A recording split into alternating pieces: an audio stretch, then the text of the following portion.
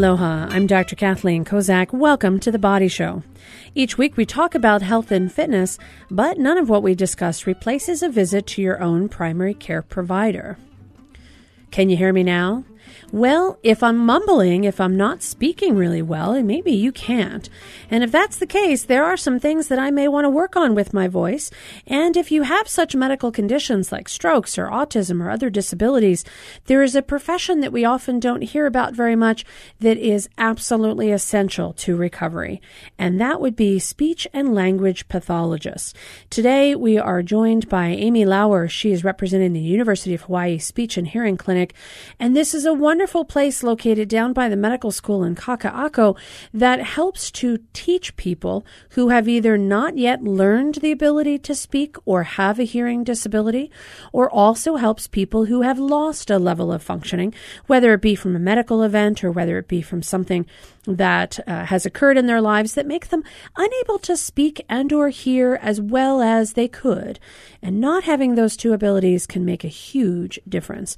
So join me in welcoming Amy Lauer to the show today. Thanks for coming in. Thank you.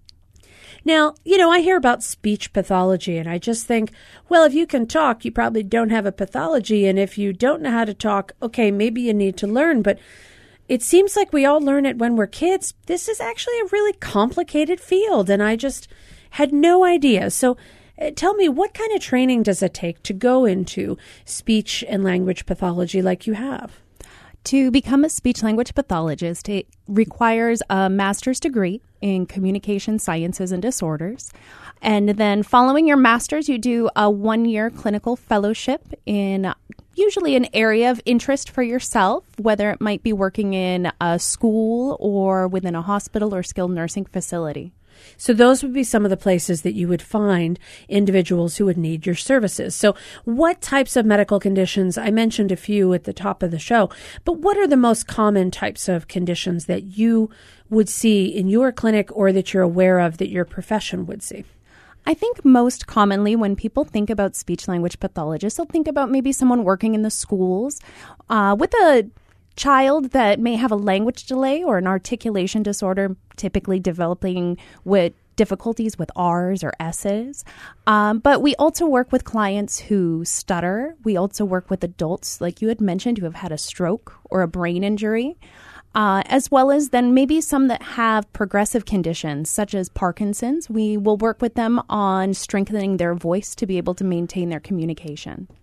So what sorts of things can someone do? Let's talk about let's sort of go age-wise. Let's talk about youth. So when you have a child who can't articulate or who stutters or who doesn't get some of their words, their S's or their R's out correctly, what are some of the things that you can do in a therapy session?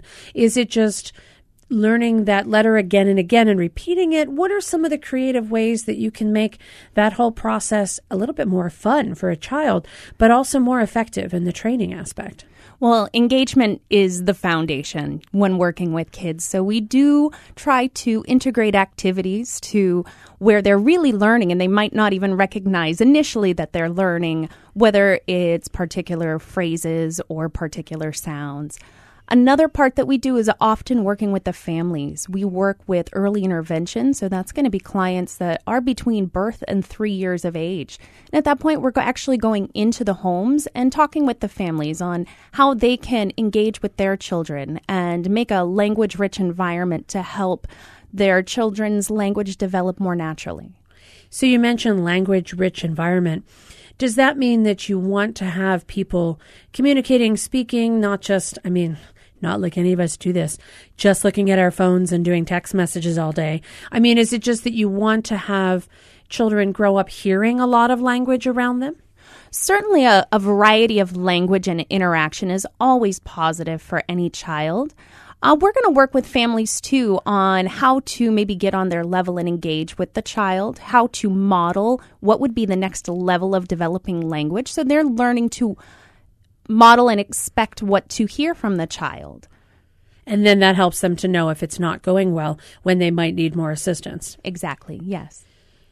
What would be a situation where you might see someone a little bit older?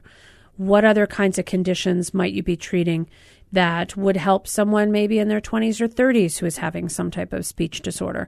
Are there chronic medical conditions? Do you see people who, like if they scream a lot or yell a lot and they start losing their voice and they have vocal cord damage, what causes that?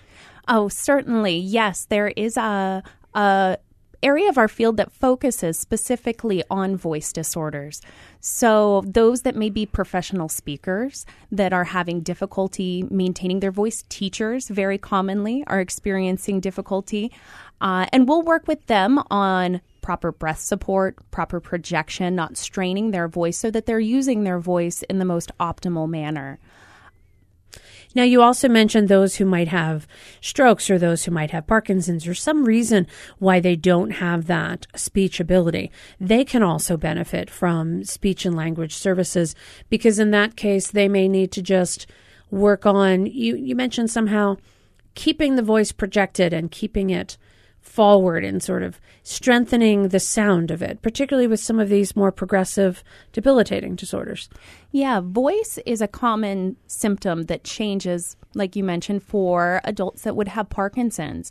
And it's an area of our field that actually shows that our therapy is really effective. There's a program called the Lee Silverman Voice Therapy that we offer at the clinic that is a intensive therapy, but has long-term gains and maintenance for those that have had Parkinson's to be able to keep their voice strong. And we really see when you're able to maintain your voice or your speech, you maintain your communication, and it connects so strongly to quality of life. I can imagine that completely because if you don't have the ability to communicate and your life is spent in some way, aren't we all communicating at every time for one reason or another, then that just takes away another one of your essential daily activities that makes you more dependent on other people to help you with that. Now, let's talk about people post-stroke. So there are people who might have had some type of a brain event that has resulted in them losing speech. If it's related to a stroke and we don't have any recovery of that area of the brain, what are some of the things that can be expected with speech? I mean, I think of patients that I've seen who have had strokes, who have difficulty with not necessarily saying a word, but word finding. And then once they find the word, they might be able to get it out, but it takes a while to get to that point. Are there some things that can help people like that? Absolutely. So we will work with them on word-finding strategies that they can implement with those that they're speaking with. We also do a lot of caregiver training as well. We like it when clients and their caregivers or partners are able to join us in the clinic because oftentimes there's a portion that we do that is restorative and then there's a portion that we do which is really supportive. So that can involve caregiver training. It could also involve maybe a development of a communication book, common words that individual might use, so then they can use that as a reference and recall those words more easily. And so you mentioned that restorative aspect. So if you have an ability and you've lost it, we want to restore you to that ability. And then you also want to be able to keep that going, that sustainability of that particular feature. Now, can people do... I think about physical therapy and they say, okay, so go home and do this many squats and this many lunges and this many exercises of your knee. Are there similar things that people can do at home when you're talking about speech therapy? Yeah, absolutely. So some aspects may be practicing some of that word recall. Some of it is motor related too, on the positioning of your lips and your tongue as you're speaking and making sure that those neural connections on motor patterns are reinforced and reestablished. I'm learning a whole lot as we're speaking. Speaking of speech and language, I'm Dr. Kathleen Kozak here with Amy Lauer. She is a speech and language pathologist. And when we come back, we're going to talk some more about what this field has to offer, who might benefit from their services, and what we have right here in the islands that actually is using some of the new telehealth, telemedicine technology to really make sure that we can outreach to anyone who lives in Hawaii. We'll be right back after this quick break. Stay with us. Support for The Body Show comes from the HPR Local Talk Show Fund, which helps Hawaii Public Radio sustain and grow its locally produced talk shows. Mahalo to contributors Ulupono Initiative and Impact Hub Honolulu Co-working. Welcome back to The Body Show. I'm Dr. Kathleen Kozak, here with speech and language pathologist Amy Lauer, and she is here from the University of Hawaii Speech and Hearing Clinic, located down near Kaka'ako by the medical school. And so what we're talking about today is, what is speech therapy? What does this particular activity do, and how does it help people who need it? We've been talking about how it can help restore function for those who lose it. It can help acquire function for those who haven't had it yet. There are some other aspects that I think about with voice, and you mentioned teachers or professional speakers, and I often wonder for folks who do have vocal strain, when people come in and it's not like an illness like a viral laryngitis, and they just notice that their voice is different in some fashion. My first thought is vocal rest, which means don't be talking, it'll get better. But there may be some other things that they need to do. How would someone be able to identify if they had a problem like a vocal cord polyp or something that was more medically affecting their voice? And is there some sign that someone would say, yeah, I have that, whatever it is, hoarseness, raspiness, or something, that would give them an indication that they need to get checked out? Well, certainly if it's a persistent chronic problem. So you mentioned laryngitis, which may come and go. You may have it for a few days or a week. But chronic hoarseness lasting more than 2 or 3 weeks would be reason to explore a little bit further. First recommendation would be a referral to go see your ENT. They're going to be able to then visualize and actually see at the level of the vocal cords to know if it's a polyp or a cyst or a nodule, or if it's really just hyperfunction, which is relatively common. You mentioned strain, and people with chronic persistent strain typically will have reduced respiratory. They may be breathing very shallow. And when you breathe shallow, then you'll find that those laryngeal muscles tighten. And that tightness can then lead to that strain or hoarseness. So we'll work with them on achieving abdominal breathing and then integrating that so they're using it while they speak throughout the day. Well, and it almost makes me wonder if somebody is having those sorts of difficulties and they do have some kind of vocal pathology, whether it be a polyp or a nodule. In that situation, how much does reflux have to add with that? Because I see a lot of folks who wind up at ENT because they're having vocal changes or some kind of a problem. And so often I'm hearing or I'm seeing that they have some sort of acid reflux that's actually affecting their vocal cords. It's causing the change in their voice. They're not coming in with symptoms of reflux. They're actually coming in with symptoms of vocal changes. But all of this is related to stomach acid. Yes, just the positioning of where our larynx or our voice box is right at the top of our esophagus. So if we have any stomach acid coming up, that's going to land on these soft tissues around our larynx and inflame those vocal cords. And when those vocal cords become inflamed, we find our pitch drops and it's going to be more hoarse or raspy. So there is often a connection, and we may coach people on what some of the recommendations are to be able to manage their reflux, but also direct them to be working with their physicians. Sure, because that can be treated with medication, but it can also be treated with some other things. Eating smaller meals, not laying down after eating, not wearing tight clothing. So there are some things that can help to reduce the reflux, which would essentially affect the voice as well. They might hear that better tone or quality of voice that helps them to realize they're improving. Now, along with voice comes hearing, because those two things are directly connected. And if you don't have the hearing to know that you're not speaking correctly, you'll never notice it because you don't have that internal ability to know what it is that you're saying. You just see people around you might not understand. So speech and hearing are so tightly connected. What sorts of problems do you see that are common in your particular area that relate to just the inability to hear correctly? Well, I think in children, as they're beginning to develop their speech sounds and their awareness of sounds, and even that connection of what a sound is to what is written in words, that there can be an impact that if you're not hearing those sounds correctly, it may in time come to impact how you articulate those sounds or even impact your reading and your literacy in the long run. For our adult clients that may have more of a progressive hearing loss, there's some studies that are actually looking at how that may impact their ability to then maintain communication. They may find that they're a little bit more withdrawn, not going to social events, larger parties, or out to restaurants.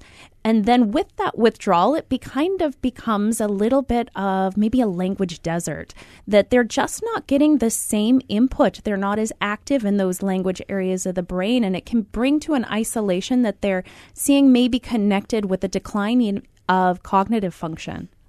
Well, and that's huge. I mean, there have been studies that have been done that have shown that loneliness, and this surprised me, loneliness as a risk factor for cardiovascular death was actually a greater risk factor than smoking.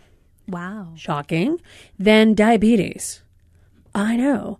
And then weight issues. So that loneliness, just having that social isolation, has such a dramatic impact on someone's ability to, like, longevity, like seriously, heart attacks and strokes when you're older.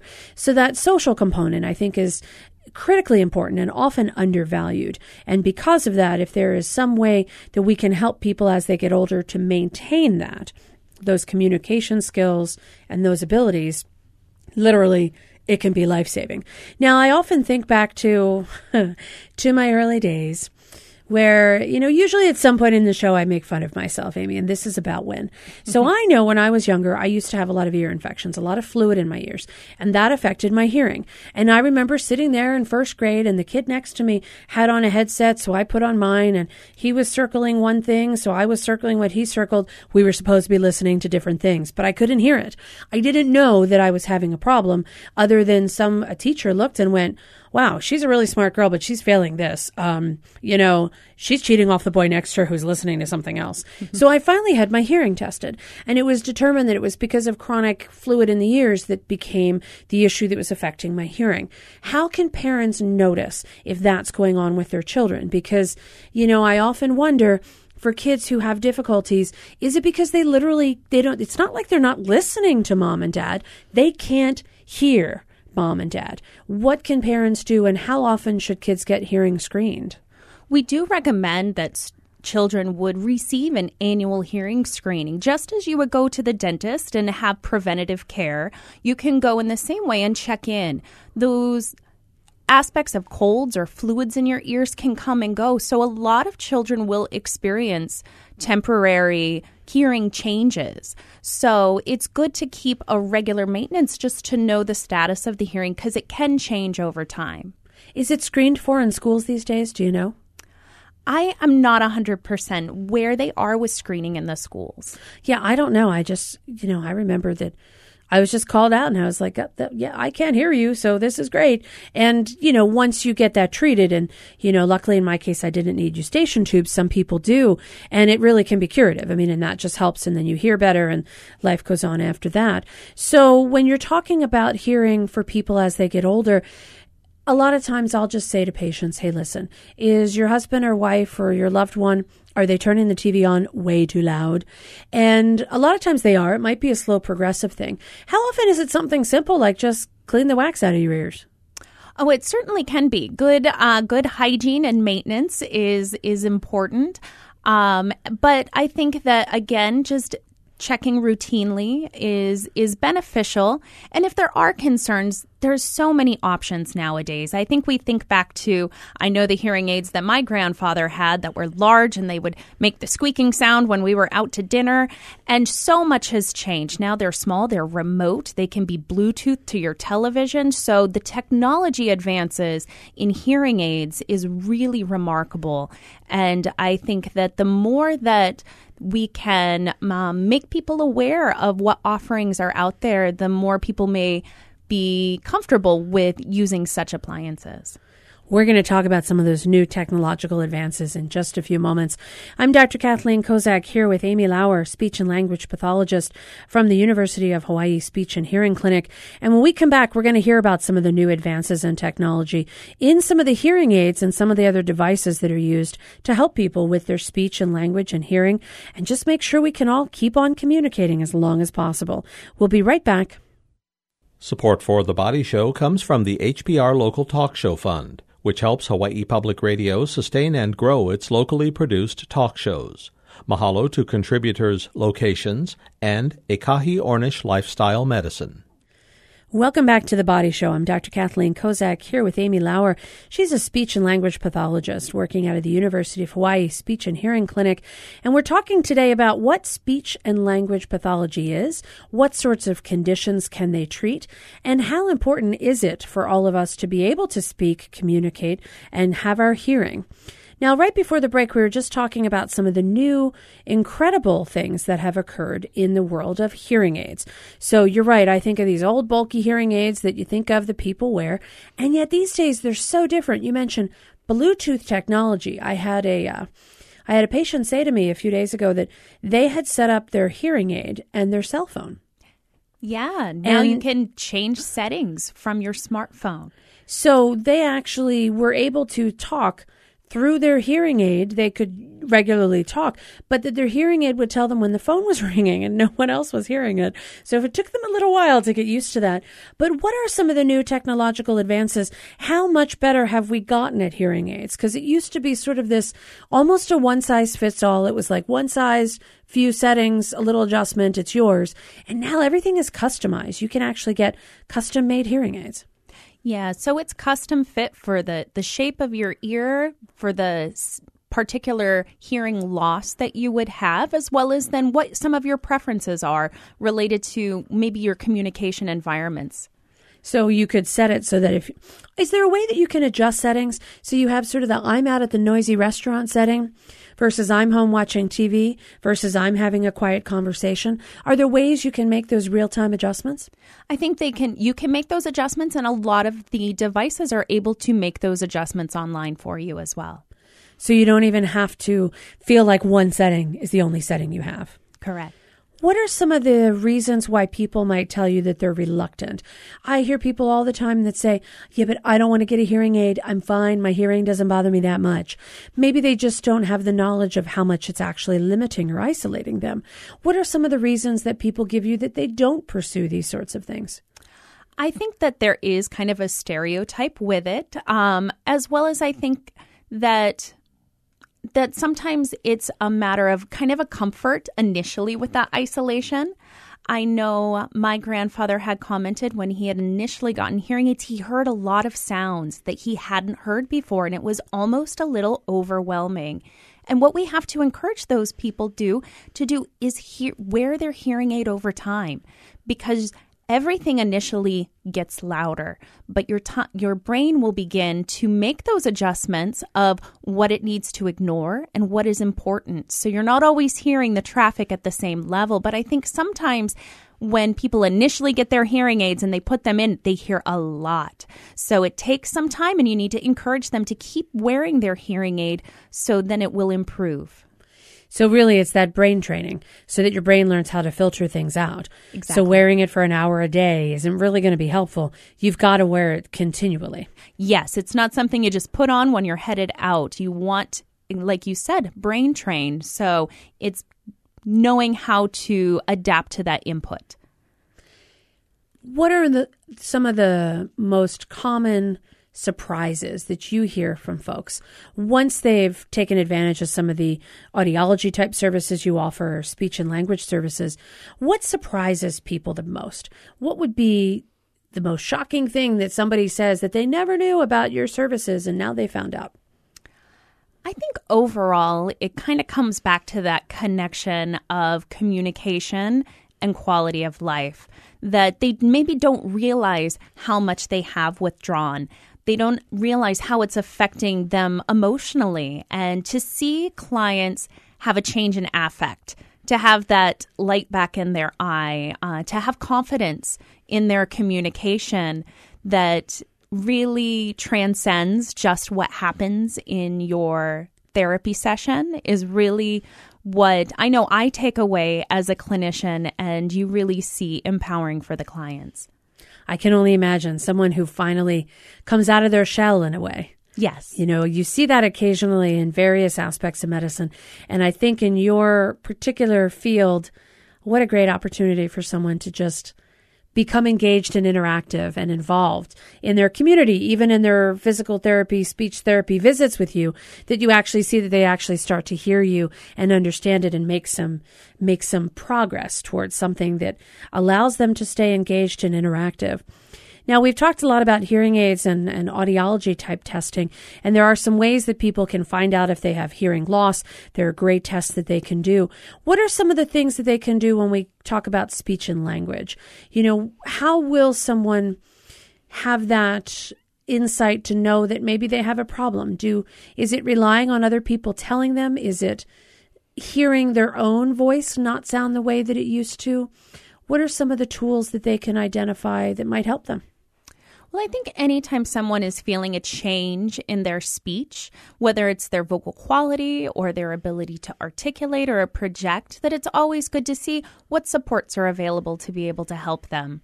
So often we are working with clients like after some sort of life event, whether it is a stroke or whether a brain injury or a diagnosis, maybe of, like we had said, Parkinson's or even ALS, that would then prompt that referral to the speech therapist.